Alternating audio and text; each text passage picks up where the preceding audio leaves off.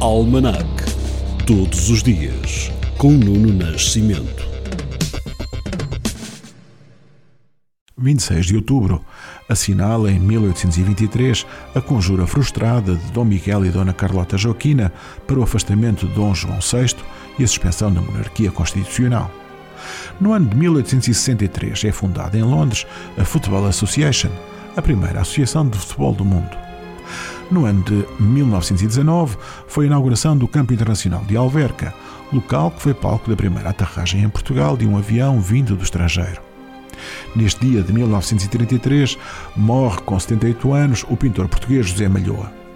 E em 1962 o primeiro-ministro da Rússia, Nikita Khrushchev, aceita a retirada dos mísseis de Cuba se os Estados Unidos saírem da Turquia. Kennedy recusa a proposta.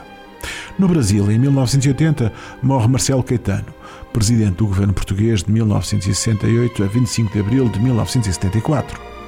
O escritor português José Cardoso Pires deixou-nos aos 73 anos neste dia de 1998. Já em 2012, o antigo primeiro-ministro italiano Silvio Berlusconi foi condenado a 4 anos de prisão por delito de fraude fiscal no chamado caso Mediaset. Por cá, em 2013, milhares de pessoas participam numa manifestação promovida pelo movimento Que se lixa Troika, que junta nas ruas de Lisboa várias gerações para mostrar a indignação contra as políticas do governo e pedem a saída da Troika.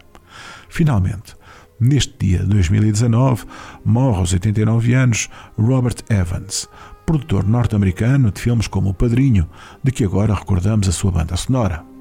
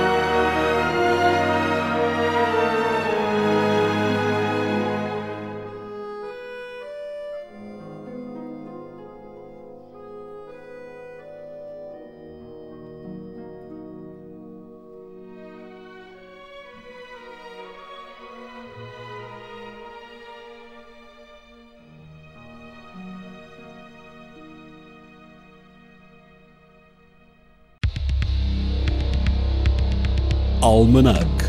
Todos os dias, com Nuno Nascimento.